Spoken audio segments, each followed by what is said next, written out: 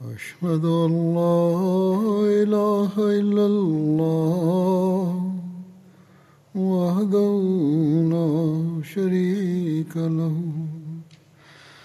وأشهد أن محمدا عبده ورسوله أما بعد فأعوذ بالله من الشيطان الرجيم بسم الله الرحمن الرحيم الحمد لله رب العالمين الرحمن الرحيم مالك يوم الدين إياك نعبد وإياك نستعين اهدنا الصراط المستقيم صراط الذين أنعمت عليهم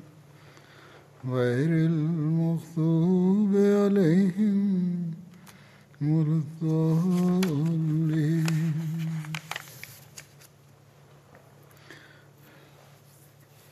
حضرت عثمان رضی اللہ عنہ کے زمانے کے غزوات اور فتوحات کا ذکر چل رہا تھا. آج وہی بیان کروں گا. علی بن محمد مدائنی بیان کرتے ہیں کہ طبرستان پر حضرت عثمان کے دور میں حضرت سعید بن عاص رضی اللہ عنہ نے 30 ہجری میں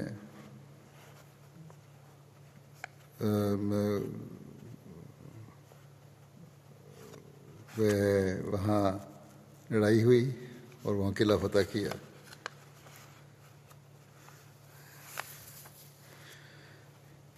اسی طرح فتح سواری 31 ہجری میں ہے. اس کے بارے میں آتا ہے اکثر کتب تاریخ میں اس مارکے کے مقام کی تعین درج نہیں ہے. علامہ ابن خلدون نے اس مارکے کا مقام اسکندریہ لکھا ہے. ایک قول کے مطابق 31 ہجری میں مسلمانوں نے اہل روم کے ساتھ ایک جنگ لڑی جسے سواری کہا جاتا ہے. ابو معاشر کی روایت کے مطابق غزوہ سواری 34 ہجری میں ہوئی اور جنگ اصابدہ کی بحری جنگ 31 ہجری میں ہوئی. واقدی کے مطابق جنگ سواری اور جنگ اصابدہ دونوں 31 ہجری میں ہوئیں.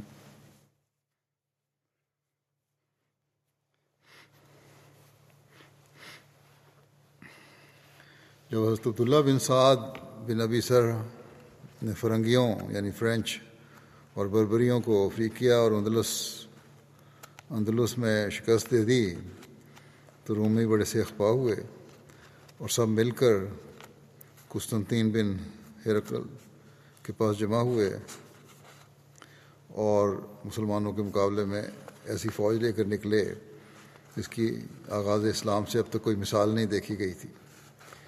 یہ لشکر 500 بحری جہازوں پر مشتمل تھا جو مسلمانوں سے مقابلے کے لیے نکلا.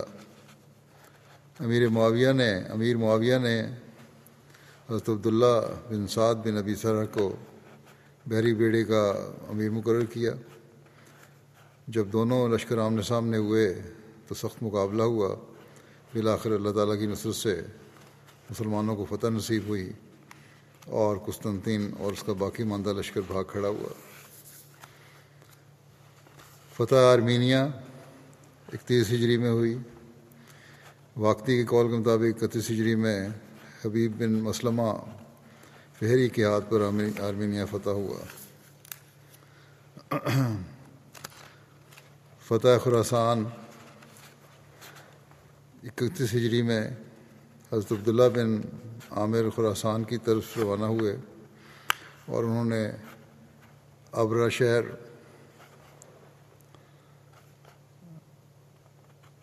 توس ابی ورد اور نسا کو فتح کر لیا.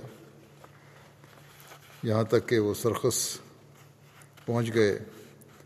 اہل معرو نے بھی اسی سال صلح کر لی. یہ ترکمانستان میں اور باقی علاقے ایران کے ہیں۔ بلاد روم کی طرف پیش قدمی جو ہے یہ 32 ہجری میں ہوئی۔ 32 ہجری میں امیر معاویہ نے بلاد روم سے جنگ کی حتیٰ کہ وہ قسطنطنیہ کے دروازے پر جا پہنچے۔ مربروز، تالقان، فاریاب، جوزہ جان اور تخارستان کی فتوحات 32 ہجری کی ہیں۔ 32 ہجری میں حضرت عبداللہ بن عامر نے مربروز، تالقان موجودہ افغانستان میں بلخ اور مربروز کے درمیان علاقہ ہے، فاریاب یہ بھی افغانستان کا علاقہ ہے، جوز جان یہ بھی افغانستان کا علاقہ ہے، تخارستان یہ بھی افغانستان کے علاقہ ہے، یہ سب علاقے فتح کیے۔ ابو الاشب سعدی اپنے والد سے روایت کرتے ہیں کہ عنف بن قیس کی اہل مرو روز، تالقان، فاریاب اور جوزہ جان سے رات کی تاریکی تک جنگ جاری رہی حتیٰ کہ اللہ تعالیٰ نے دشمن کو شکست سے دوچار کیا۔ عنف بن قیس نے اقرا بن حابس کو ایک گھڑ سوار لشکر کے ساتھ جوزہ جان کی طرف روانہ کیا۔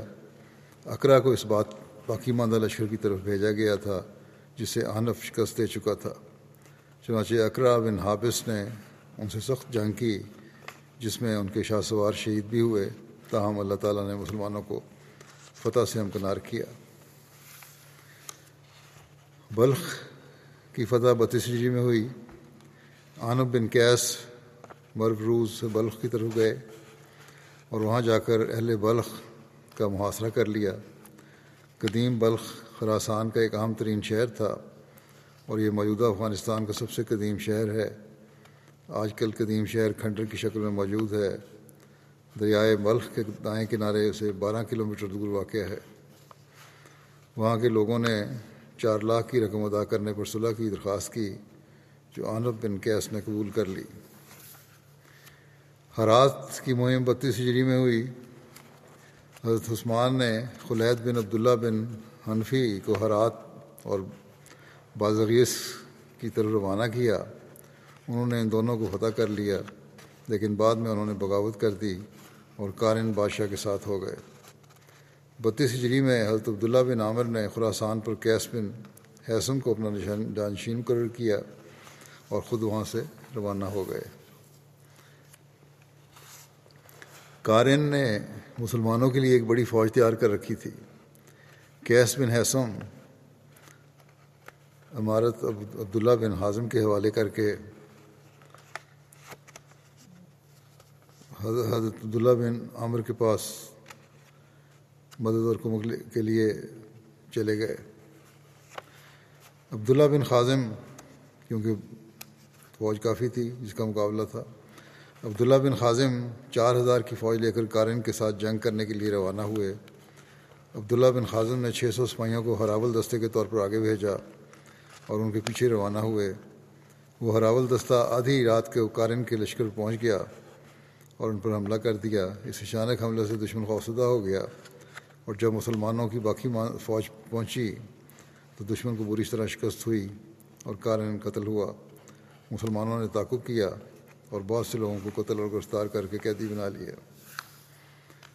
حضرت عثمان کے دور میں برصغیر پاک و ہند میں اسلام پہنچ گیا۔ امام یوسف کتاب الخراج میں امام ظہری کے حوالے سے لکھتے ہیں کہ مصر اور شام حضرت عمر کے زمانے میں فتح ہوئے اور افریقیہ اور خراسان اور سندھ کا کچھ علاقہ حضرت عثمان کے دور میں فتح ہوا۔ برصغیر میں اسلام کی آمد کے متعلق ایک روایت یوں ملتی ہے، حضرت عثمان کے عہد میں حضرت عبداللہ بن عامر کو فوج کا ایک دستہ دے کر مکران اور سندھ کی طرف بھیجا گیا۔ فتوحات مکران میں انہوں نے خوب بہادری کے جوہر دکھائے۔ بعد ازاں اس نوا کے مفتوحہ علاقوں کی امارت ان کے سپرد ہوئی۔ حضرت مجاشع بن مسعود سلمی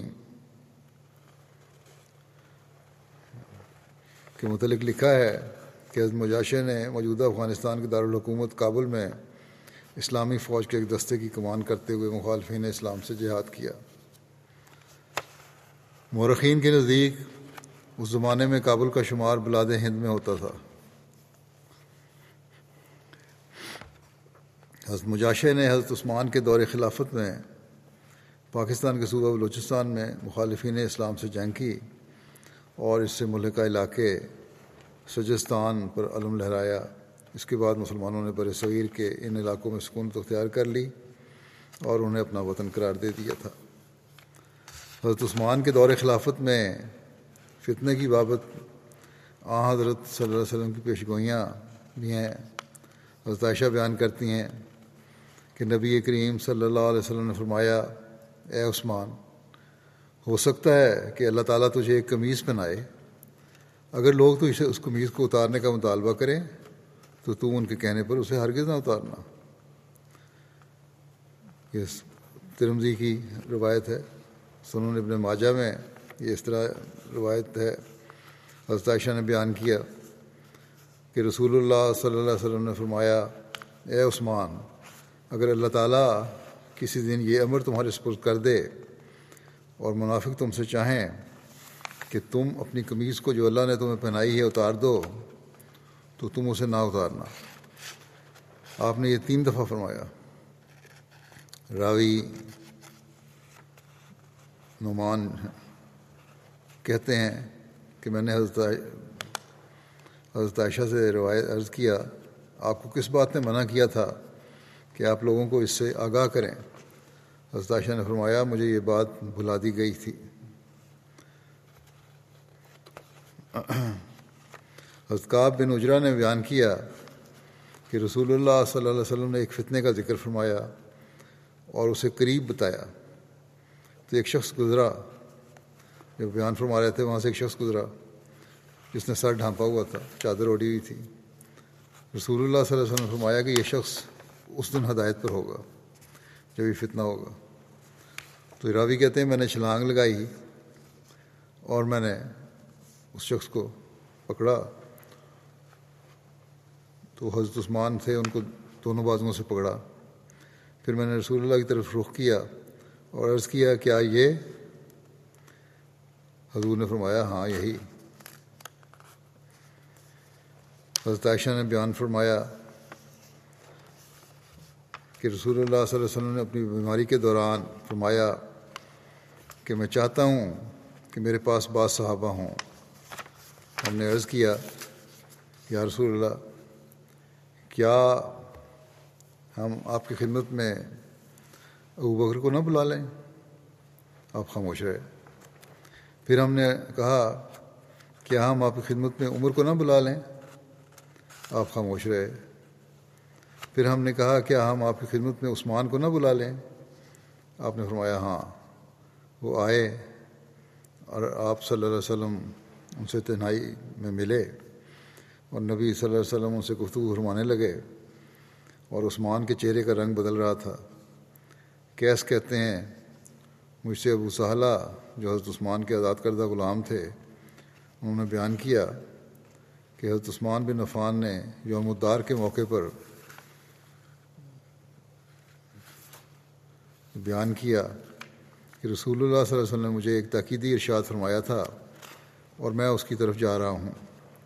راوی بیان کرتے ہیں کہ حضرت عثمان نے فرمایا، انا صابر علیہ، میں اس پر مضبوطی سے قائم ہوں۔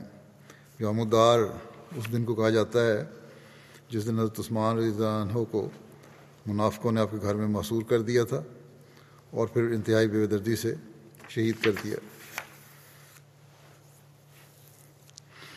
حضرت عثمان کے دور خلافت میں اختلافات کا آغاز اور اس کی وجوہات کے بارے میں حضرت مسلم موعود رضی اللہ عنہ نے بڑی تفصیل سے بیان فرمایا ہے۔ آپ فرماتے ہیں، حضرت عثمان اور حضرت علی جو ہیں، یہ دونوں بزرگ اسلام کے اولین فدائیوں میں سے ہیں اور ان کے ساتھی بھی اسلام کے بہترین ثمرات میں سے ہیں۔ ان کی دیانت اور ان کے تقویٰ پر الزام کا آنا در حقیقت اسلام کی طرف آر کا منسوب ہونا ہے۔ اور جو مسلمان بھی سچے دل سے اس حقیقت پر غور کرے گا اس کو اس نتیجے پر پہنچنا پڑے گا کہ ان لوگوں کا وجود در حقیقت تمام قسم کی دھڑے بندیوں سے عرفہ اور بالا ہے، اور یہ بات بے دلیل نہیں بلکہ تاریخ کے اوراق اس شخص کے لیے جو آنکھ کھول کر ان پر نظر ڈالتا ہے اس امر پر شاہد ہیں۔ جہاں تک میری تحقیق ہے، ان بزرگوں اور ان کے دوستوں کے متعلق جو کچھ بیان کیا جاتا ہے وہ اسلام کے دشمنوں کی کارروائی ہے، اور گو صحابہ کے بعد مسلمان کہلانے والوں نے بھی اپنی نفسانیت کے ماتحت ان بزرگوں میں سے ایک یا دوسرے پر اتہام لگائے ہیں، لیکن باوجود اس کے صداقت ہمیشہ بلند و بالا رہی ہے، اور حقیقت کبھی پردہ خفا کے نیچے نہیں پہنچی۔ حضرت مسلم بیان کرتے ہیں جو حضرت عثمان کے خلاف جو فتنہ اٹھا تھا اس کے بارے میں بیان کرتے ہوئے فرماتے ہیں کہ سوال یہ ہے کہ یہ فتنہ کہاں سے پیدا ہوا۔ اس کا باعث بعض لوگوں نے حضرت عثمان کو قرار دیا ہے اور بعض نے حضرت علی کو۔ بعض کہتے ہیں کہ حضرت عثمان نے بعض بدعتیں شروع کر دی تھیں جن سے مسلمانوں میں جوش پیدا ہو گیا تھا۔ بعض کہتے ہیں کہ حضرت علی نے خلافت کے لیے خفیہ کوشش شروع کر دی تھی اور حضرت عثمان کے خلاف مخالفت پیدا کر کے انہیں قتل قرار دیا تھا تاکہ خود خلیفہ بن جائیں۔ مسلم فرماتے ہیں لیکن یہ دونوں باتیں غلط ہیں۔ نہ حضرت عثمان نے کوئی بدعت جاری کی اور نہ حضرت علی نے خود خلیفہ بننے کے لیے انہیں قتل کرایا یا ان کے قتل کے منصوبے میں شریک ہوئے، بلکہ اس فتنے کی اور ہی وجوہات تھیں۔ حضرت عثمان اور حضرت علی کا دامن اس قسم کے الزامات سے پاک ہے، بالکل پاک ہے۔ وہ نہایت مقدس انسان تھے۔ حضرت عثمان تو وہ انسان تھے جس کے متعلق حضرت رسول کریم صلی اللہ علیہ وسلم نے فرمایا کہ انہوں نے اسلام کی اتنی خدمات کی ہیں کہ وہ اب جو چاہیں کریں خدا ان کو نہیں پوچھے گا۔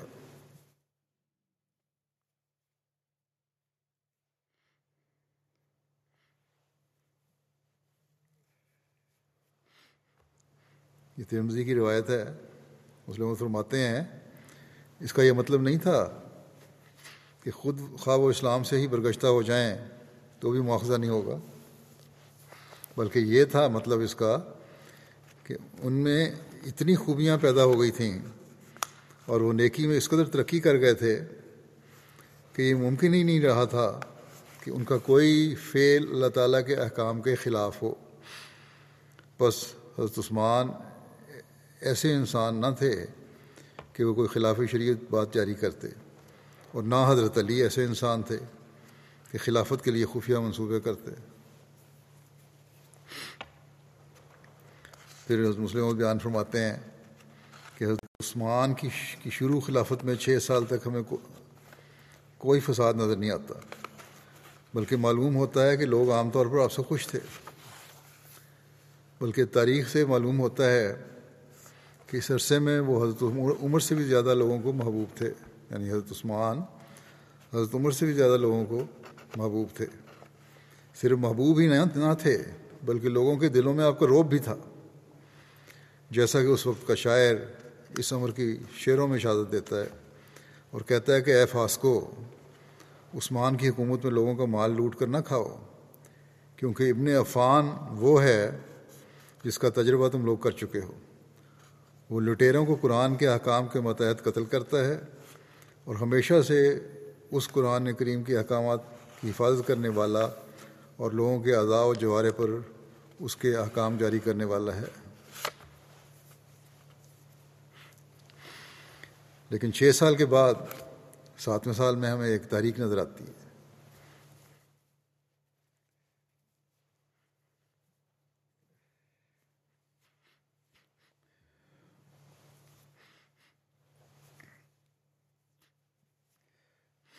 اور وہ تحریک حضرت عثمان کے خلاف نہیں ہے، بلکہ یا تو صحابہ کے خلاف ہے یا بعض گورنروں کے خلاف۔ چنانچہ طبری بیان کرتا ہے کہ لوگوں کے حقوق کا حضرت عثمان پورا خیال رکھتے تھے، مگر وہ لوگ جن کو اسلام میں سبقت اور قدامت حاصل نہ تھی۔ وہ سابقین اور قدیم مسلمانوں کے برابر نہ تو مجالس میں عزت پاتے اور نہ حکومت میں ان کے برابر حصہ ملتا، اور نہ مال میں ان کے برابر کا حق ہوتا تھا۔ اس پر کچھ مدت کے بعد بعض لوگ اس تفصیل پر گرفت کرنے لگے اور اسے ظلم قرار دینے لگے، مگر یہ لوگ عامت المسلمین سے ڈرتے بھی تھے، اور اس خوف سے کہ لوگ ان کی مخالفت کریں گے اپنے خیالات کو ظاہر نہ کرتے تھے، بلکہ انہوں نے یہ طریقہ اختیار کیا ہوا تھا کہ خفیہ صحابہ کے خلاف لوگوں میں جوش پھیلاتے تھے، اور جب کوئی ناواقف مسلمان یا کوئی بدوی غلام آزاد شدہ مل جاتا تو اس کے سامنے اپنی شکایات کا دفتر کھول بیٹھتے تھے، اور اپنی ناواقفیت کی وجہ سے یا خود اپنے لیے حصول جاہ کی غرض سے کچھ لوگ ان کے ساتھ مل جاتے۔ ہوتے ہوتے یہ گروہ تعداد میں زیادہ ہونے لگا اور اس کی ایک بڑی تعداد ہو گئی۔ مسلم فرماتے ہیں کہ جب کوئی فتنہ پیدا ہونا ہوتا ہے تو اس کے اسباب بھی غیر معمولی طور پر جمع ہونے لگتے ہیں۔ ادھر تو بعض حاسد طبائع میں صحابہ کے خلاف جوش پیدا ہونا شروع ہوا، ادھر وہ اسلامی جوش جو ابتداءً ہر ایک مذہب تبدیل کرنے والے کے دل میں ہوتا ہے، ان نو مسلموں کے دلوں سے کم ہونے لگا، جن کو نہ رسول کریم صلی اللہ علیہ وسلم کی صحبت ملی تھی اور نہ آپ کی صحبت یافتہ لوگوں کے پاس زیادہ بیٹھنے کا موقع ملا تھا، بلکہ اسلام کے قبول کرتے ہی انہوں نے خیال کر لیا تھا کہ وہ سب کچھ سیکھ گئے ہیں۔ جوش اسلام کے کم ہوتے ہی وہ تصرف جو ان کے دلوں پر اسلام کو تھا کم ہو گیا، اور وہ پھر ان معاصی میں خوشی محسوس کرنے لگے جن میں وہ اسلام لانے سے پہلے مبتلا تھے۔ ان کے جرائم پر ان کو سزا ملی تو بجائے اصلاح کے سزا دینے والوں کو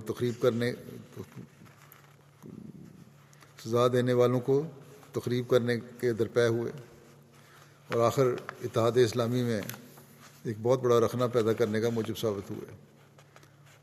ان لوگوں کا مرکز تو کوفے میں تھا، مگر سب سے زیادہ تعجب کی بات یہ ہے کہ خود مدینہ منورہ میں ایک ایسا واقعہ ہوا جس سے معلوم ہوتا ہے کہ اس وقت بعض لوگ اسلام سے ایسے ہی ناواقف تھے جیسے کہ آج کل بعض نہایت تاریک گوشوں میں رہنے والے جاہل لوگ۔ عمران ابن افان ایک شخص تھا جس نے ایک عورت سے اس کی عدت کے دوران میں ہی نکاح کر لیا۔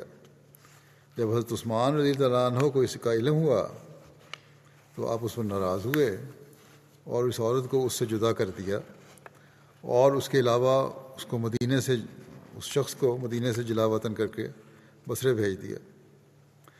اس وقت سے معلوم ہوتا ہے کہ کس طرح بعض لوگ صرف اسلام کو قبول کر کے اپنے آپ کو عالم اسلام خیال کرنے لگے تھے،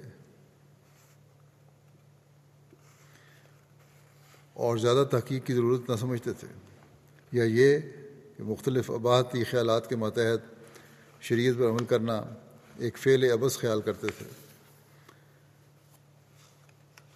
حضرت مسلم فرماتے ہیں کہ حق یہی ہے کہ یہ سب شورش خفیہ منصوبہ کا نتیجہ تھی، جس کے اصل بانی یہودی تھے، جن کے ساتھ تمام دنیاوی میں مبتلا بعض مسلمان جو دین سے نکل چکے تھے وہ شامل ہو گئے تھے، ورنہ عمرائے بلاد کا نہ کوئی قصور تھا نہ اس فتنے کے باعث تھے۔ بعض یہودی اس کے بانی تھے اور ان کے ساتھ بعض مسلمان بھی مل گئے تھے۔ بہرحال جو عمراء مقرر کیے گئے تھے مختلف حضرت عثمان کی طرف سے، ان کا کوئی قصور نہیں تھا، نہ ہی وہ اس فتنے کا باعث بنے تھے۔ ان کا صرف اسی قدر قصور تھا کہ ان کو حضرت عثمان نے اس کام کے لیے مقرر کیا تھا، اور حضرت عثمان کا یہ قصور تھا کہ باوجود پیرانہ سالی اور نکاحت بدنی کے اتحاد اسلام کی رسی کو اپنے ہاتھوں میں پکڑے بیٹھے تھے، اور امت اسلامیہ کا بوجھ اپنی گردن پر اٹھائے ہوئے تھے، اور شریعت اسلام کے قیام کی فکر رکھتے تھے، اور متمردین اور ظالموں کو اپنے حسب خواہش کمزور اور بے وارثوں پر ظلم و تعدی کرنے نہ دیتے تھے۔ چنانچہ اس امر کی تصدیق اس واقعے سے بھی ہوتی ہے کہ کوفے میں انہی فساد چاہنے والوں کی ایک مجلس بیٹھی اور اس میں افساد امر المسلمین پر گفتگو ہوئی، تو لوگ انہوں نے بالاتفاق یہی رائے دی، لا واللہ لا یرفع راسن ما دام عثمان علی الناس، یعنی کوئی شخص اس وقت تک سر نہیں اٹھا سکتا جب تک کہ عثمان کی حکومت ہے۔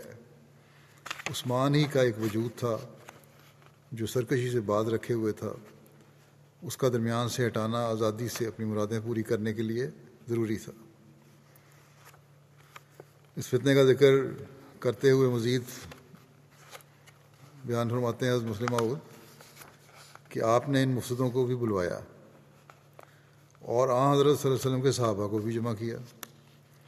جب سب لوگ جمع ہو گئے تو آپ نے ان لوگوں کا سب حال سنایا، اور وہ دونوں مخبر بھی بطور گواہ کھڑے ہوئے اور گواہی دی جنہوں نے خبریں حضرت عثمان کو پہنچائی تھیں کہ مفسدین کیا فساد پھیلانے کی کوشش کر رہے ہیں۔ اس پر سب صحابہ نے فتویٰ دیا کہ ان لوگوں کو قتل کر دیجئے، یہ جو مفسدین ہیں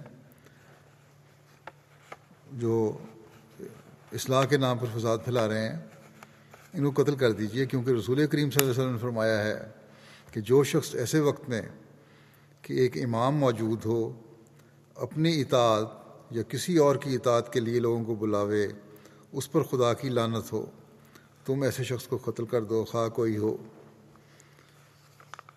اور حضرت عمر کا قول یاد دلایا، مسلم کی روایت ہے یہ، حضرت عمر کا یہ قول یاد دلایا کہ میں تمہارے لیے کسی ایسے شخص کا قتل جائز نہیں سمجھتا جس میں میں شریک نہ ہوں، یعنی سوائے حکومت کے اشارے کے کسی شخص کا قتل جائز نہیں۔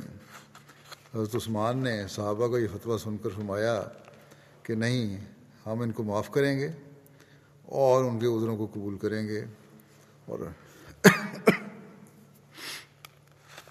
اپنی ساری کوشش سے ان کو سمجھاویں گے اور کسی شخص کی مخالفت نہیں کریں گے جب تک کہ وہ کسی حد شرعی کو نہ توڑے یا اظہار کفر نہ کرے۔ پھر فرمایا کہ ان لوگوں نے کچھ باتیں بیان کی ہیں جو تم کو بھی معلوم ہیں، مگر ان کا خیال ہے کہ وہ ان باتوں کے متعلق مجھ سے بحث کریں گے تاکہ واپس جا کر کہہ سکیں کہ ہم نے ان امور کے متعلق عثمان سے بحث کی اور وہ ہار گئے۔ یہ لوگ کہتے ہیں کہ اس نے سفر میں، یعنی حضرت عثمان کے بارے میں کہتے ہیں کہ اس نے سفر میں پوری نماز ادا کی، ایک سفر کے دوران میں مکے میں پوری نماز ادا کی، حالانکہ رسول کریم صلی اللہ علیہ وسلم سفر میں نماز قصر کیا کرتے تھے۔ حضرت عثمان کہتے ہیں مگر میں نے صرف مناب میں پوری پڑھی ہے نماز، اور وہ بھی دو وجہ سے، ایک تو یہ کہ میری وہاں جائیداد تھی اور میں نے وہاں شادی کی ہوئی تھی، دوسرے یہ کہ مجھے معلوم ہوا تھا کہ چاروں طرف سے لوگ ان دنوں حج کے لیے آئے ہیں۔ ان میں سے ناواقف لوگ کہنے لگیں گے کہ خلیفہ تو 2 رکعت پڑھتا ہے اور اس لیے 2 رکعت ہی ہوگی نماز ہوگی، کیا یہ بات درست نہیں؟ حضرت عثمان نے پوچھا صحابہ سے، کیا یہ بات درست نہیں؟ صحابہ نے جواب دیا کہ ہاں درست ہے۔ پھر حضرت عثمان نے فرمایا دوسرا الزام یہ لگاتے ہیں کہ میں نے رکھ مقرر کرنے کی بدعت جاری کی ہے، حالانکہ یہ الزام غلط ہے، رکھ مجھ سے پہلے مقرر کی گئی تھی، حضرت عمر نے اس کی ابتدا کی تھی، اور میں نے صرف صدقہ کے اونٹوں کی زیادتی پر اس کو وسیع کیا تھا، جو سرکاری چراگاہ تھی جہاں جانور رکھے جاتے تھے ان کو وسیع کیا تھا، اور پھر رکھ میں جو زمین لگائی گئی ہے وہ کسی کا مال نہیں ہے اور یہ سرکاری زمین تھی، اور میرا اس میں کوئی فائدہ بھی نہیں ہے، میرے تو صرف 2 اونٹ ہیں، حالانکہ جب میں خلیفہ منتخب ہوا تھا اس وقت میں سب عرب سے زیادہ مالدار تھا۔ تو عثمان نے کہا اس وقت میرے پاس صرف 2 اونٹ ہیں اور میں سب سے زیادہ مالدار تھا جب خلیفہ منتخب ہوا ہوں، اب صرف 2 اونٹ ہیں جو حج کے لیے رکھے ہوئے ہیں، کیا یہ درست نہیں ہے؟ صحابہ نے عرض کیا کہ ہاں درست ہے۔ پھر حضرت عثمان نے فرمایا کہ یہ کہتے ہیں کہ نوجوانوں کو حاکم بناتا ہے، حالانکہ میں ایسے ہی لوگوں کو حاکم بناتا ہوں جو نیک صفات، نیک اطوار ہوتے ہیں، اور مجھ سے پہلے بزرگوں نے میرے مقرر کردہ والیوں سے زیادہ نوعمر لوگوں کو حاکم مقرر کیا تھا، اور رسول کریم صلی اللہ علیہ وسلم پر اسامہ بن زید کے سردار لشکر مقرر کرنے پر اس سے زیادہ اعتراض کیے گئے تھے جو اب مجھ پر کیے جاتے ہیں. کیا یہ درست نہیں؟ صحابہ نے جواب دیا کہ ہاں درست ہے. یہ لوگوں کے سامنے تو پھر حضرت عثمان نے فرمایا کہ یہ لوگوں کے سامنے عیب تو بیان کرتے ہیں مگر اصل واقعات نہیں بیان کرتے. اور اسی طرح حضرت عثمان نے تمام اعتراضات ایک ایک کر کے بیان کیے اور ان کے جواب بیان کیے. صحابہ برابر زور دیتے کہ ان کو قتل کر دیا جائے، ان مفسدین کو، مگر حضرت عثمان نے ان کی یہ بات نہ مانی اور ان کو چھوڑ دیا. طبری کہتا ہے کہ ابل مسلمون الا قتلہم و ابا الا ترکہم، کہ یعنی باقی سب مسلمان تو ان لوگوں کے قتل کے سوا کسی بات پر راضی نہ ہوتے تھے، مگر حضرت عثمان سزا دینے پر کسی طرح راضی نہ ہوتے تھے. اس واقعے سے معلوم ہوتا ہے کہ مفسد لوگ کس کس قسم کے فریب اور دھوکے سے کام کرتے تھے. اور اس زمانے میں جب کہ پریس اور سامان سفر کا وہ انتظام نہ تھا جو آج کل ہے، کیسا آسان تھا کہ یہ لوگ ناواقف لوگوں کو گمراہ کر دیں. اصل میں ان لوگوں کے پاس کوئی معقول وجہ فساد کی نہیں تھی، نہ حق ان کے ساتھ تھا نہ یہ حق کے ساتھ تھے. ان کی تمام کارروائیوں کا دار و مدار جھوٹ اور باطل پر تھا، اور صرف حضرت عثمان کا رحم ان کو بچائے ہوئے تھا، ورنہ مسلمان ان کو ٹکڑے ٹکڑے کر دیتے. وہ کبھی برداشت نہیں کر سکتے تھے کہ وہ امن و امان، یعنی صحابہ یہ برداشت نہیں کر سکتے تھے اور پرانے مسلمان جو تھے کہ وہ امن و امان جو انہوں نے اپنی جانیں قربان کر کے حاصل کیا تھا چند شریروں کی شرارتوں سے اس طرح جاتا رہے. اور وہ دیکھتے تھے کہ ایسے لوگوں کو جلد سزا نہ دی گئی تو اسلامی حکومت و بالا ہو جائے گی. مگر حضرت عثمان رحم مجسم تھے. وہ چاہتے تھے کہ جس طرح ہو ان لوگوں کو ہدایت مل جائے اور یہ کفر پر نہ مریں.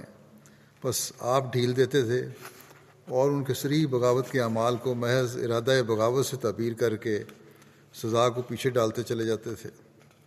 اس واقعے سے یہ بھی معلوم ہوتا ہے کہ صحابہ ان لوگوں سے بالکل متنفر تھے، کیونکہ اول تو خود وہ بیان کرتے ہیں کہ صرف 3 اہل مدینہ ہمارے ساتھ ہیں، یعنی مفسدین نے صرف 3 اہل مدینہ کا نام لیا جو ان کے ساتھ تھے، اس سے زیادہ نہیں.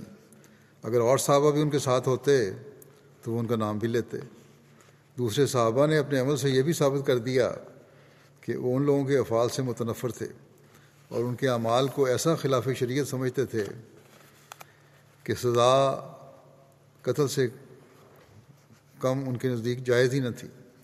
اگر صحابہ ان کے ساتھ ہوتے یا اہل مدینہ ان کے ہم خیال ہوتے تو کسی مزید ہیلا و بہانے کی ان لوگوں کو کچھ ضرورت ہی نہ تھی. اس وقت حضرت عثمان کو قتل کر دیتے، اسی وقت حضرت عثمان کو قتل کر دیتے وہ لوگ، اگر مدینہ والے بہت سارے ان کے ساتھ ہوتے تو، اور ان کی جگہ کسی اور شخص کو خلافت کے لیے منتخب کر لیتے. مگر ہم دیکھتے ہیں کہ بجائے اس کے کہ یہ لوگ حضرت عثمان رضی اللہ عنہ کے قتل میں کامیاب ہوتے، خود ان کی جانیں صحابہ کی شمشیر ہائے برہنہ سے خطرے میں پڑ گئی تھیں. اور صرف اسی رحیم و کریم وجود کی عنایت و مہربانی سے یہ لوگ بچ کر واپس جا سکے جس کے قتل کا ارادہ ظاہر کرتے تھے اور جس کے خلاف اس قدر فساد برپا کر رہے تھے. ان مفسدوں کی کینہ وری اور تقوی سے بودھ پر تعجب آتا ہے. اس واقعے سے انہوں نے کچھ بھی فائدہ نہیں اٹھایا. ان کے ایک ایک اعتراض کا خوب جواب دیا گیا اور سب الزام غلط اور بے بنیاد ثابت کر دیے گئے. حضرت عثمان کا رحم و کرم انہوں نے دیکھا اور ہر ایک شخص کی جان اس پر گواہی دے رہی تھی کہ اس شخص کا مثیل اس وقت دنیا کے پردے پر نہیں مل سکتا، اتنا رحم کرنے والا. مگر بجائے اس کے کہ اپنے گناہوں سے توبہ کرتے، جفاؤں پر پشیمان ہوتے، اپنی غلطیوں پر نادم ہوتے، اپنی شرارتوں سے رجوع کرتے، یہ لوگ غیظ و غضب کی آگ میں اور بھی زیادہ جلنے لگے اور اپنے لاجواب ہونے کو اپنی ذلت اور حضرت عثمان کے عفو اور اپنے حسن تدبیر کا نتیجہ سمجھتے ہوئے آئندہ کے لیے اپنی بقیہ تجویز کے پورے کرنے کی تدبیر سوچتے ہوئے یہ لوگ واپس چلے گئے. یہ سلسلہ ابھی جاری ہے، آئندہ انشاءاللہ ہوگا. اس وقت میں کچھ مرحومین کا ذکر کرنا چاہتا ہوں، جن کی وفات ہوئی ہے. ان میں سے سب سے پہلے تو ایک شہید ہیں عبد القادر صاحب بشیر احمد صاحب بازید خیل پشاور کے. ان کو 11 فروری کو شہید کیا گیا تھا. اور ان کا تفصیلات کے مطابق عبد القادر صاحب اپنے چچا مرحوم ڈاکٹر منظور احمد صاحب کے کلینک واقع بازید خیل پشاور پر کام کرتے تھے.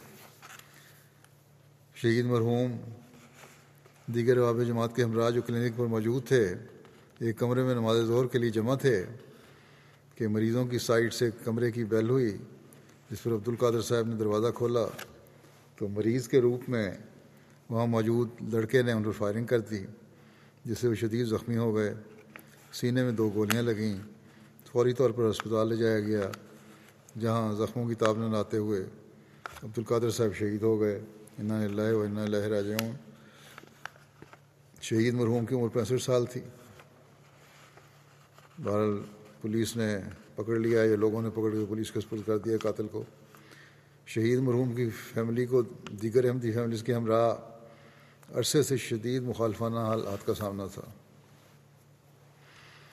19 جنوری 2009 کو مذہبی انتہا پسندوں نے اسی کلینک پر حملہ کر دیا تھا، جس کے نتیجے میں مکرم عبد القادر صاحب کی ٹانگ میں گولی لگی تھی، جس کی بنا پر پشاور سے ہجرت پر مجبور ہوئے تھے اور عرصے کے بعد پشاور جا کر رہائش پذیر ہو سکے تھے. حالیہ مخالفانہ لہر کے نتیجے میں تقریباً 2 ماہ پہلے دوبارہ جماعت کی ہدایت کے نتیجے میں روہ ہجرت پر مجبور ہوئے. ان کی فیملی اب روہ میں ہی مقیم ہے، تاہم شہید مرحوم خود بسلسلہ ملازمت بازید خیل میں مذکورہ کلینک پر چلے گئے اور وہیں رہائش پذیر تھے. شہید مرحوم کے خاندان میں احمدیت کا نفوذ ان کے دادا مکرم نظام الدین احمد کے ذریعے ہوا، جنہوں نے خلافت اولیٰ کے دور میں بیعت کر کے احمدیت میں شمولیت کی سعادت پائی. ان کے دادا کے 2 بڑے بھائی تھے، ڈاکٹر فتح الدین صاحب سول سرجن پشاور اور انجینئر عبداللطیف صاحب. ڈاکٹر فتح الدین صاحب نے زمانہ طالب علمی میں 1902 میں حضرت مسیح علیہ السلام کے دعوی کی خبر سن کر قادیان جا کر زیارت کی تھی. حضور علیہ السلام نے ذرائع شفقت ان پر دست شفقت بھی رکھا تھا اور فرمایا تھا کہ بہت اچھا بچہ ہے، تاہم یہ بیعت نہ کر سکے. بعد میں یہ یہاں UK میں اسکالرشپ پر آئے، یہاں ڈاکٹری کی اعلیٰ تعلیم حاصل کی. پھر انہوں نے 1908 میں حضرت مسیح علیہ السلام کی وفات کی خبر سن کر قادیان جا کر خلافت اولیٰ کے دور میں بیعت کی. ان کے دادا کے دوسرے بھائی عبداللطیف صاحب انجینئر تھے، انہوں نے بھی خلافت اولیاء کے دور میں اپنے بھائی کے ہمراہی بیعت کی. دونوں بھائیوں کی تحریک پر خاندان کے دیگر افراد، جن میں شہید مرحوم کے دادا بھی شامل تھے، کچھ عرصے بعد بیعت کر کے احمدیت میں شامل ہوئے. شہید مرحوم بے شمار خصوصیات کے حامل تھے. خلافت سے بے انتہا محبت تھی، جماعتی عہدیداران سے انتہائی عقیدت کا تعلق تھا، دعوت اللہ کا بہت شوق تھا، جس کی وجہ سے مخالفانہ حالات کا سامنا بھی کرنا پڑا. ان مخالفانہ حالات کی وجہ سے گزشتہ 2 سالوں میں 7 مرتبہ گھر تبدیل کیا، مگر بفضل تعالیٰ احمدیت پر قائم رہے. تہجد اور نمازوں کے علاوہ تلاوت قرآن کریم کے سختی سے پابند تھے، نہایت شفیق اور ملنسار تھے، زندگی بھر کبھی کسی سے جھگڑا نہیں کیا. ان کی اہلیہ نے بتایا کہ زندگی میں متعدد مرتبہ نشیب و فراز آئے، انہوں نے کبھی بھی جارحانہ رویہ اختیار نہیں کیا، اور میں جب ان سے کوئی سختی میں بات کر لیتی تو وہ پھر بھی ہمیشہ نرمی سے جواب دیتے. بچوں سے ہمیشہ شفقت اور محبت کا سلوک رکھا. شہادت کی بڑی شدت سے خواہش تھی. ہمیشہ کہتے اگر کبھی آزمائش کا وقت آیا تو خلافت احمدیت سے دوری کے بجائے موت کو ترجیح دوں گا. پھر لکھتی ہیں کہ نمازوں کی ادائیگی کا یہ رنگ تھا کہ گھر والے ان کو بعض وقت سجدے کی حالت میں چھو کر دیکھا کرتے تھے کہ خدا نخواستہ کہیں کچھ ہو تو نہیں گیا، سجدے میں لمبا سجدے میں پڑے ہوئے ہیں. شہید مرحوم کو بازید خیل نے منصم تربیت کی حیثیت سے بھی جماعت کی خدمت کی توفیق ملی. شہید مرحوم کے پسماندگان میں اہلیہ ساجدہ قادر صاحبہ کے علاوہ 4 بیٹے شامل ہیں اور 5 بیٹیاں. اللہ تعالیٰ شہید مرحوم کے درجات بلند فرمائے اور عثمان کا بھی خود حامی و ناصر ہو، ان کے بچوں کو بھی، ان کے اولاد کو بھی ان کی نیکیوں کو جاری رکھنے کی توفیق عطا فرمائے۔ دوسرا جنازہ ہے اکبر علی صاحب اسیر راہ مولا کا، جو ابراہیم صاحب کے بیٹے تھے، شوکت آباد کالونی ضلع ننکانہ کے رہنے والے تھے۔ ان کی 16 فروری کو وفات ہوئی ہے۔ اکبر علی صاحب اسیر راہ مولا شیخ پورہ جیل میں 16 فروری 2021 کو بوجہ ہارٹ اٹیک وفات پا گئے۔ انا للہ و انا الیہ راجعون۔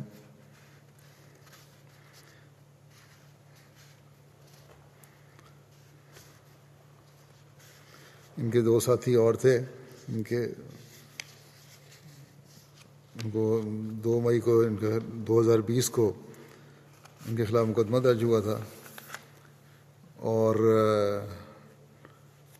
ہائی کورٹ میں اکتوبر میں ضمانت کی کنفرمیشن کی تاریخ پر عدالت نے ان کی جو عبوری ضمانت تھی منسوخ کر دی اور گرفتاری کا حکم دیا۔ بہرحال یہ تینوں ساتھی گرفتار ہوئے۔ پھر مجسٹریٹ ننکانہ صاحب نے ایک درخواست پر یک طرفہ سماعت کے بعد ہمارا موقف سنے بغیر جنوری 2021 کو 295 کا اضافہ کر دیا، جو ایک اور خطرناک دفعہ ہے۔ بہرحال مرحوم 4.5 ماہ سے حالت اسیری میں تھے۔ وقت وفات ان کی عمر 55 سال تھی۔ اللہ تعالیٰ کے فضل سے نظام وصیت میں شامل تھے۔ مرحوم کے خاندان میں احمدیت کا نفوذ ان کے والد مکرم ابراہیم صاحب کے ذریعے سے ہوا، جنہوں نے اپنے بھائی مکرم میاں اسماعیل صاحب کے ہمراہ 1920 میں خلافت ثانیہ کے دوران بیعت کی تھی۔ اکبر علی صاحب فوج میں بھرتی ہوئے، 23 سال فوج میں حیثیت والدار خدمت کی، 16 سال پہلے فوج سے ریٹائر ہوئے اور اس کے بعد سیکیورٹی گارڈ کا کام کرتے رہے۔ بہت ذمہ دار اور بہادر انسان تھے۔ سیری سے قبل بینک کی سیکیورٹی گارڈ کے طور پر کام کر رہے تھے۔ اس بینک کے مینیجر کو ایک مخالف نے شکایت کی کہ اکبر علی کو آپ نے ملازمت دے رکھی ہے، یہ تو کافر ہے۔ بینک مینیجر نے جواباً کہا کہ میں ہر صبح آ کے ریکارڈنگ دیکھتا ہوں، کیمرے کی چیک کرتا ہوں، سی سی ٹی وی کی ریکارڈنگ۔ اکبر علی کو رات کو نفل ادا کرتے ہیں، تلاوت کرتے ہیں، رمضان کے روزے رکھتے ہیں، یہ شخص کافر کیسے ہو سکتا ہے؟ مرحوم کو بڑا کچھ ضرورت مند مینیجر تھا۔ بہرحال مرحوم کو بحیثیت صدر جماعت 6 سال خدمت کی توفیق ملی۔ اسیری سے قبل بحیثیت سیکرٹری مال خدمت کی توفیق پا رہے تھے۔ غریبوں کے ہمدرد، مہمان نوازی کے علاوہ خاندان کے سب افراد سے باہمی محبت کا تعلق تھا۔ دعوت اللہ کا بہت شوق تھا، ہمیشہ مدلل انداز میں بات کرتے، جس کی وجہ سے مخالفانہ حالات کا سامنا رہا۔ سیکیورٹی گارڈ کی ملازمت بھی مخالفت کی وجہ سے چھوڑنا پڑی۔ عثمان میں 2 بیوگان، زینت بی بی صاحبہ اور فضیلت بی بی صاحبہ ہیں۔ اس کے علاوہ ایک بیٹا ہے 19 سال کا اور ایک بیٹی ہے 16 سال کی۔ اللہ تعالیٰ ان سے مغفرت اور رحمت کا سلوک فرمائے اور درجات بلند فرمائے۔ ان کی اولاد کا بھی حافظ و ناصر ہو اور ان کو ان کی نیکیوں پر چلنے کی توفیق عطا فرمائے۔ اگلا جنازہ ذکر ہے خالد محمود الحسن بھٹی صاحب کا، جو تاریخ جدید وکیل المال ثالث تھے آج کل ربا میں۔ اسی طرح نائب صدر انصار اللہ بھی تھے اور نائب صدر سلانہ بھی تھے۔ طاہر ہارٹ انسٹیٹیوٹ میں 67 سال کی عمر میں ان کی وفات ہوئی۔ انا للہ و انا الیہ راجعون۔ ان کے دادا بابل خان بھٹی صاحب نے احمدیت قبول کی تھی، اور لیکن بھٹی صاحب کے والد جو تھے، ان کے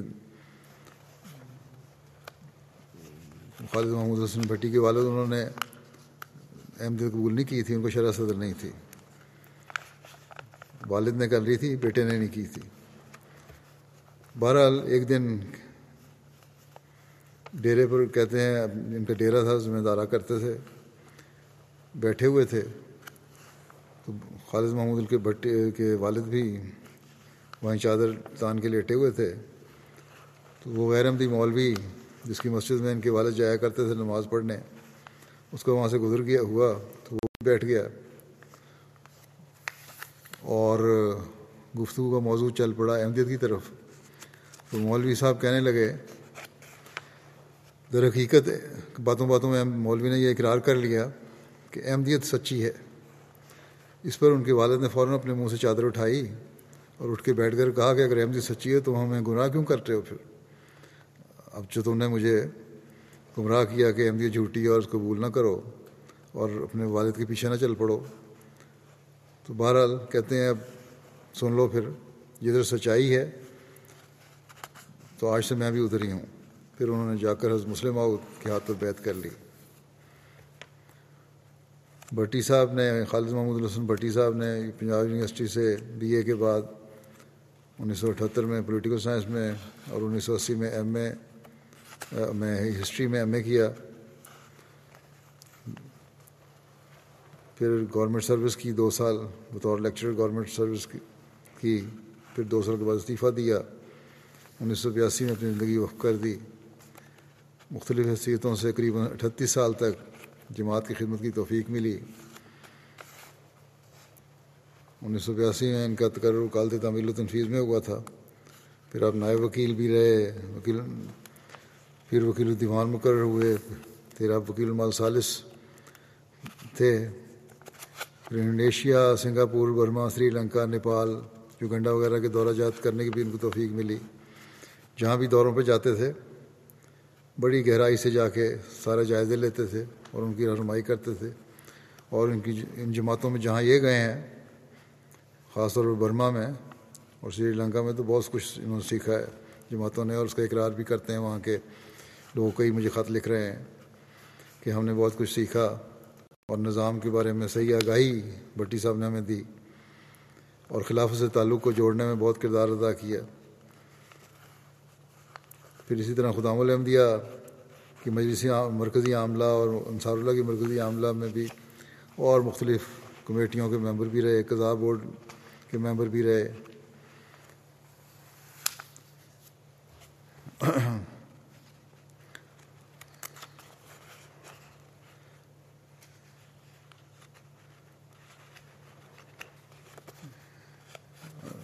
ان کی اہلیاں ہیں نصرت ناہید صاحبہ، اور ان کو اللہ تعالیٰ نے 2 بیٹیوں اور 1 بیٹے سے نوازا. ایک بیٹا عثمان یہاں MT میں ہمارے UK میں کام کر رہا ہے، وقف زندگی ہے.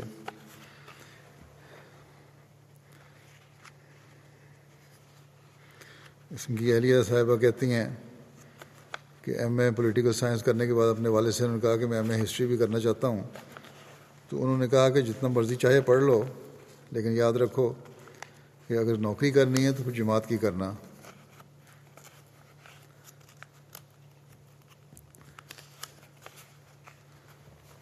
کہتے ہیں 43 سالہ شادی کا عرصہ ہے، ہمیشہ شفقت کا سلوک رہا. ہمیشہ جب بھی دوروں سے واپس آتے واقعات سناتے کہ اللہ تعالیٰ نے کس طرح پیار کا سلوک کیا ان کے ساتھ. بچوں کے لیے شفیق باپ تھے، ہر بچے کی خواہش پوری کرنے کی کوشش کرتے، جائز خواہش.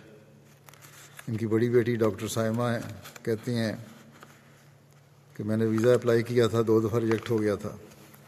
تیسری دفعہ پھر میں نے اپلائی کیا تو بھٹی صاحب دورے پہ جا رہے تھے باہر،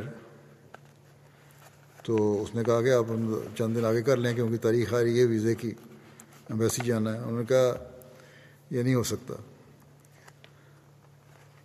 تم اکیلی جاؤ کیونکہ میں اللہ تعالیٰ کے خاطر یہ سفر کر رہا ہوں، اللہ تعالیٰ فضل کرے گا. اور پھر اس دفعہ پھر اس کا بچی کا ویزا بھی لگ گیا.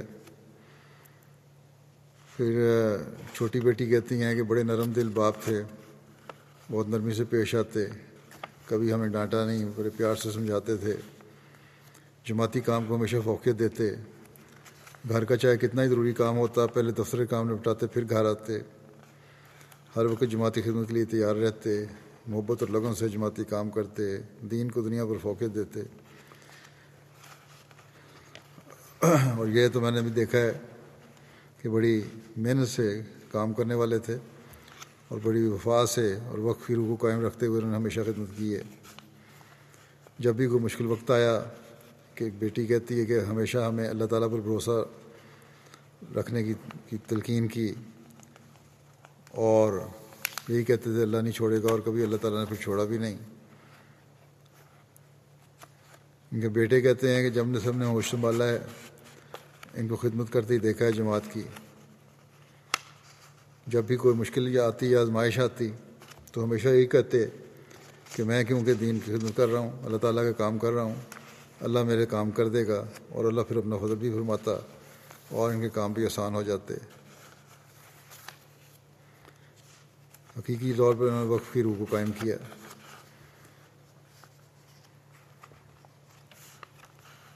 لیکن ساتھ ہی یہ بھی کہتا ہے کہ جماعتی مصروفیات کے باوجود گھر کے تمام فرائض میں کبھی کوتاہی نہیں کی، ہر ایک چیز کی مکمل دیکھ بھال خود کیا کرتے تھے۔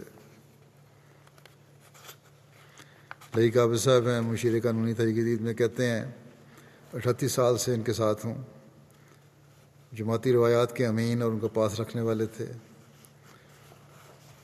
بہت سی خوبیوں میں سے ایک یہ بھی ان کی خوبی تھی کہ بڑی باریکی سے جماعتی اموال کی حفاظت کرنا بھی بہت ضروری سمجھتے تھے۔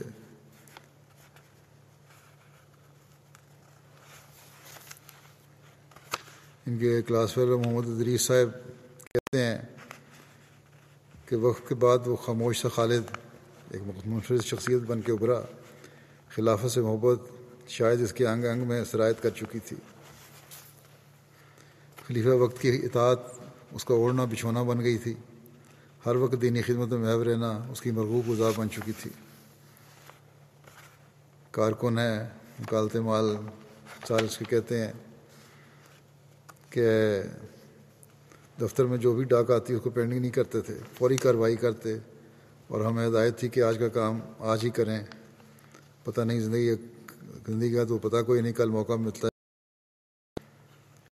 جیسا کہ میں نے کہا پاکستان میں بھی اور بیرونی ملک جہاں بھی گئے بڑا اچھا اثر قائم کیا اور خدمت کے جذبے سے کام کیا اور بڑی وفا سے اپنے وقت کو نبھایا۔ اللہ تعالیٰ ان کی درجات بلند کرے، ان کی اولاد کو بھی ان کی نیکیوں کو جاری رکھنے کی توفیق عطا فرمائے۔ اگلا ذکر ہے مکرم مبارک احمد طاہر صاحب مشیر قانونی سجان احمدیہ کا۔ ان کی 17 فروری کو طاہر ہارٹ انسٹیٹیوٹ میں 81 سال کی عمر میں وفات ہوئی۔ انا للہ و انا الیہ راجعون۔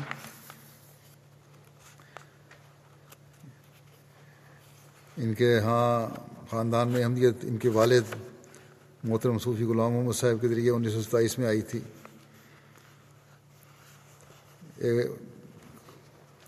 جب ان کو قادیان میں جماعت کے قیام کا علم ہوا تو اپنے عزیزوں کے ساتھ فیصلہ کیا کہ قادیان جا کے دیکھا جائے۔ چنانچہ 1926 میں سندھ سے پارکر سے جلسے میں قادیان میں شامل ہونے کے لیے گئے اور حضرت مسلم ماؤد اور جماعت سے بڑے متاثر ہوئے، لیکن بیعت نہیں کی۔ اگلے سال پھر انہوں نے ارادہ کیا لیکن باقی دوستوں نے انکار کر دیا۔ بہرحال یہ اگلے سال جب گئے 1927 میں تو وہاں جا کے جلسہ سنا اور اس کے بعد بیعت کر لی۔ اس وقت ان کی عمر 28 سال تھی۔ ان کا گاؤں جو ہے کٹر اہل حدیث تھا، بڑی مخالفت ہوئی۔ سسرال والوں نے ان کی بیوی کو یہ کہہ کر واپس بلا لیا کہ یہ کافر ہو گیا ہے، لیکن بہرحال کچھ عرصے بعد بیوی نے کہا کہ میں نے دیکھ لیا اس کو، تو کافر ہونے کے بعد تو پہلے سے زیادہ مسلمان ہے، ہو گیا تھا یہ، تو واپس آ گئی۔ اور میں نہیں سمجھتی کوئی وجہ ہو اسے علیحدہ رہنے کی۔ بہرحال پورے گاؤں نے اس فیملی کا بائیکاٹ کر دیا، یہاں تک کہ گاؤں میں کنواں تھا پانی لینے کے لیے، اس کو کنویں پہ پانی بند کر دیا۔ کئی میل دور جا کر پانی لانا پڑتا تھا۔ کہتے ہیں کچھ ہفتے گزرے تھے کہ وہ گاؤں والوں کو کنویں کا پانی خشک ہو گیا، اور پھر گاؤں والوں کو خیال آیا، انہوں نے کہا کہ ہم نے صوفی صاحب کا پانی بند کیا تھا اس لیے ہمارے گاؤں کا پانی بند ہو گیا۔ اس کے بعد دوبارہ کنواں تیار کرنے لگے تو ان کے پاس آئے کہ آپ چندہ ڈالیں سب سے پہلے اپنا، کیونکہ آپ پیسے ڈالیں گے اس میں تو کنواں سے پانی بھی نکلے گا اور جاری بھی رہے گا۔ بہرحال رشتہ داروں نے احمدیت قبول تو نہیں کی، لیکن اس کے بعد واقعہ کے بعد مخالفت بند کر دی ان کی اہلیہ راشدہ پروین صاحبہ کہتی ہیں ان کی اہلیہ راشدہ پروین صاحب ہیں اور ان کو اللہ تعالیٰ نے 4 بیٹوں اور 2 بیٹیوں سے نوازا. ایک بیٹے حافظ اعجاز احمد طاہر یہیں اسلام آباد میں ہیں، ربیع سلسلہ جامعہ میں پڑھاتے ہیں، جامعہ احمدیہ یو کے میں. دوسرے بیٹے ناصر احمد طاہر وقف زندگی ہے، ریویو ریلیجنس کینیڈا میں کام کر رہے ہیں. مکرم مبارک طاہر صاحب نے بھی 1968 میں ایم اے اکنامکس کیا، پھر 1969 میں LLB کی ڈگری حاصل کی اور جنوری 1970 ان کا وقف منظور ہوا. پھر ان کو وکالت اولیاء میں بطور LLB اور ایم اے کرنے کے بعد وکالت اولیاء میں بطور محرر درجہ اول ان کا تقرر ہوا. پھر ان کو 5 فروری 1971 کو بطور ٹیچر یوگنڈا بھجوا دیا گیا. 1976 میں ان کو پھر 1972 میں ان کی واپسی ہوئی وہاں سے. پھر وکالت مال ثانی میں کچھ کام کی توفیق ملی. پھر حضرت مسیح ثالث نے 1976 میں آپ کو لاہور میں مختلف وکلاء کے ساتھ انکم ٹیکس اور جائیداد کے کام کی ٹریننگ دلوائی. بار کونسل میں انرول بھی ہوئے. 1970 میں آپ کو تحریک جدید کے مشیر قانونی مقرر کیا. 1 جولائی 1983 کو خلیفۃ مسیح رابع نے ان کو مشیر قانونی صدر احمدیہ بھی اس کے ساتھ مقرر فرمایا. تا وفات اسی خدمت میں مامور تھے. 50 سال سے زائد ان کا عرصہ خدمت ہے.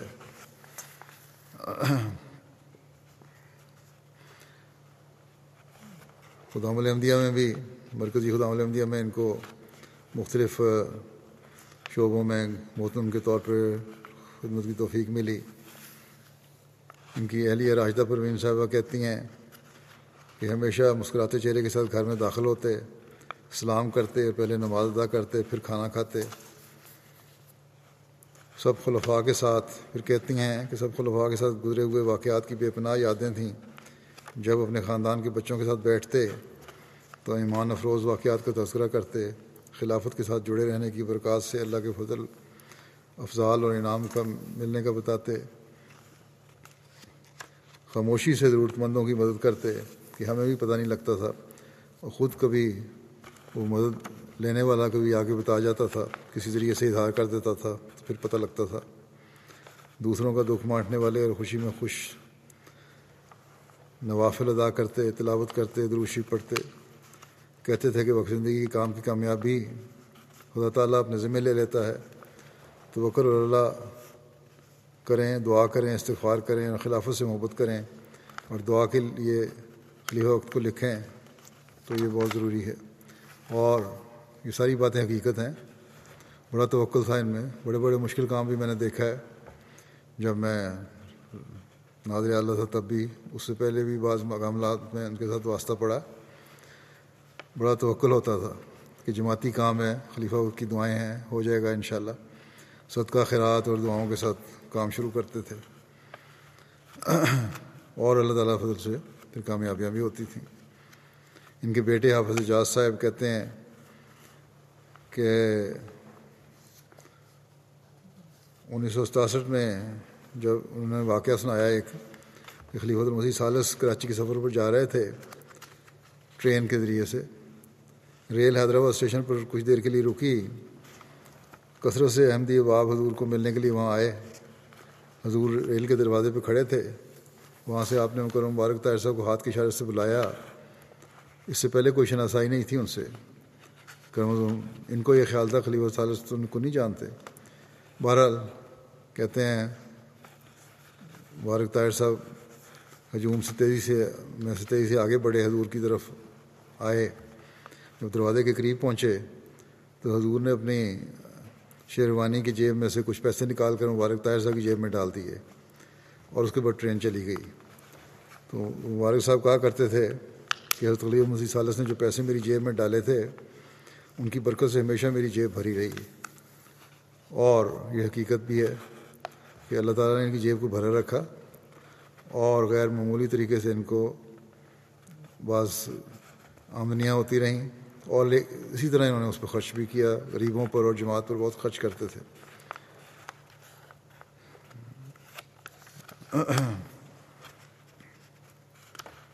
بہرحال کچھ عرصے بعد انہوں نے ایک خواب کی بنا پر اپنی زندگی وقف کر دی۔ جب زندگی وقف کر دی تو ان کا رشتہ ہو چکا تھا، نکاح بھی ہو چکا تھا، تو ان کی اہلیہ، یہ حیدرآباد میں تھے، تو رشتہ دار خاتون ان کی اہلیہ کو علاج کروانے کے لیے لے کے آئیں۔ ان کو بھی بتایا کہ ڈاکٹر کے پاس جانا ہے۔ وہاں سے جب ٹرین سے اترے تو اس خاتون نے، رشتہ دار خاتون نے کہا کہ سنا تو انہیں وقف کر دیا ہے، تو وقف والے کو تو کھانے کے پیسے بھی نہیں ہوتے۔ مبارک صاحب نے فوراً کہا کہ ابھی نکاح ہوا ہے، رخصتی تو نہیں ہوئی، آپ اپنی بیٹی کو اپنے گھر لے جائیں اگر آپ کو اتنا ہی شک ہے، اور ناراض ہو کے وہاں سے چلے گئے۔ بہرحال انہوں نے غیرت رکھی، اور اللہ تعالیٰ نے بھی غیرت رکھی کہ وقف میں رہتے ہوئے ان کو بے شمار نوازا، مالی لحاظ سے بڑی کشائش تھی۔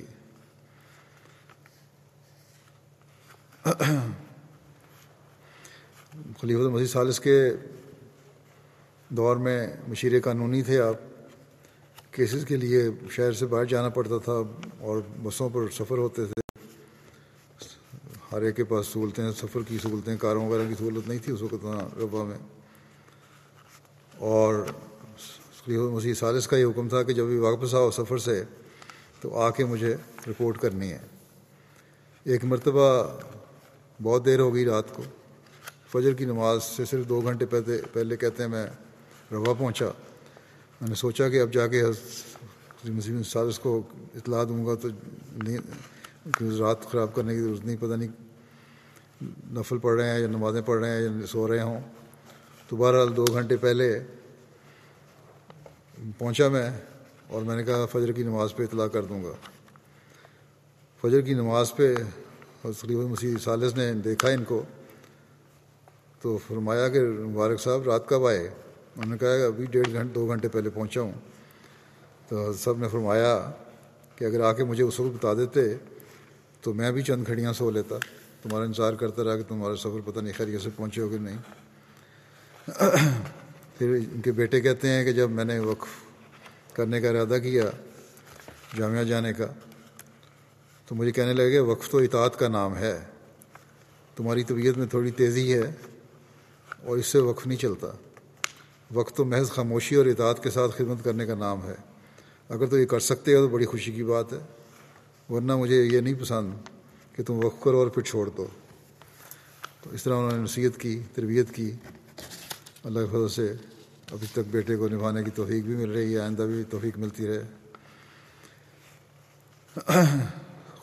خطبات کے دوران، خلیفہ وقت کے خطبات کے دوران گھر والوں کو ہدایت ہوتی تھی کہ خطبہ کے دوران ہر کام چھوڑ کے توجہ سے خطبہ سنو۔ کوئی نصیحت یا ہدایت یا مالی تحریک ہوتی، خطبے ختم ہوتے ہی اس تحریک کو عملی جامہ پہناتے اور 7 بچوں کو بھی ہدایت کرتے۔ مرزا عدیل احمد جو ہیں ان کے اسسٹنٹ مشیر قانونی انجمن نے کہتے ہیں کہ جہاں تک میں نے مشاہدہ کیا ہے خلافت کے سچے عاشق تھے، آپ کو دعا پر غیر متزلزل یقین تھا۔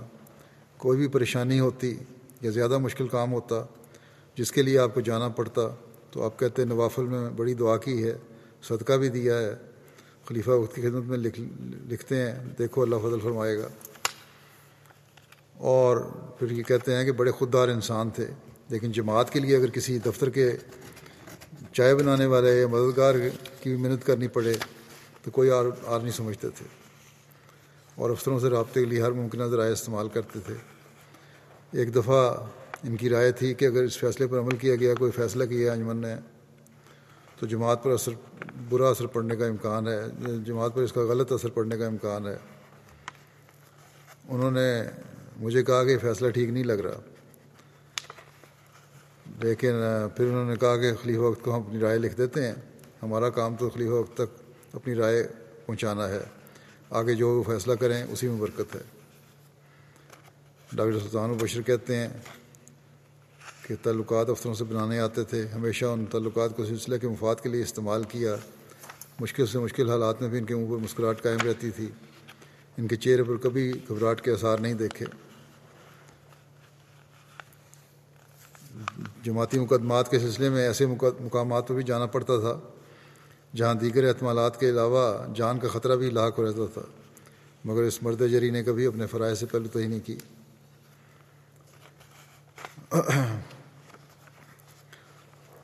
اور جیسا کہ میں نے کہا، اللہ تعالیٰ نے ان کو مالی کشائش بھی عطا فرمائی تھی۔ بانڈز بھی اللہ تعالیٰ ان کو بانڈز کے ذریعے سے بڑی مدد کرتا تھا اور بڑی بڑی رقمیں نکلتی تھیں۔ ایک دفعہ ڈاکٹر صاحب کہتے ہیں کہ شاید 50 لاکھ کا انعام نکلا، تو اس میں تقریباً 60% انہوں نے مختلف مدات میں اور غریبوں کی مدد میں ادا کر دیا۔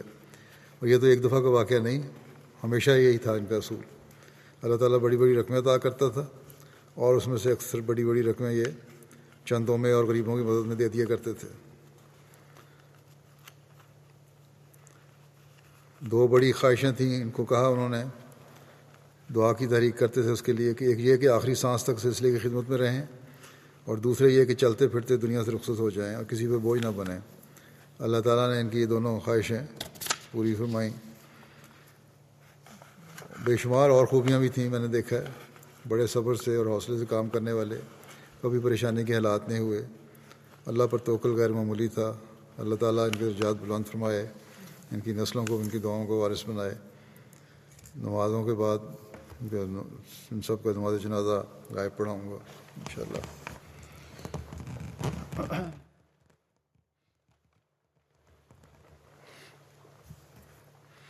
الحمد للہ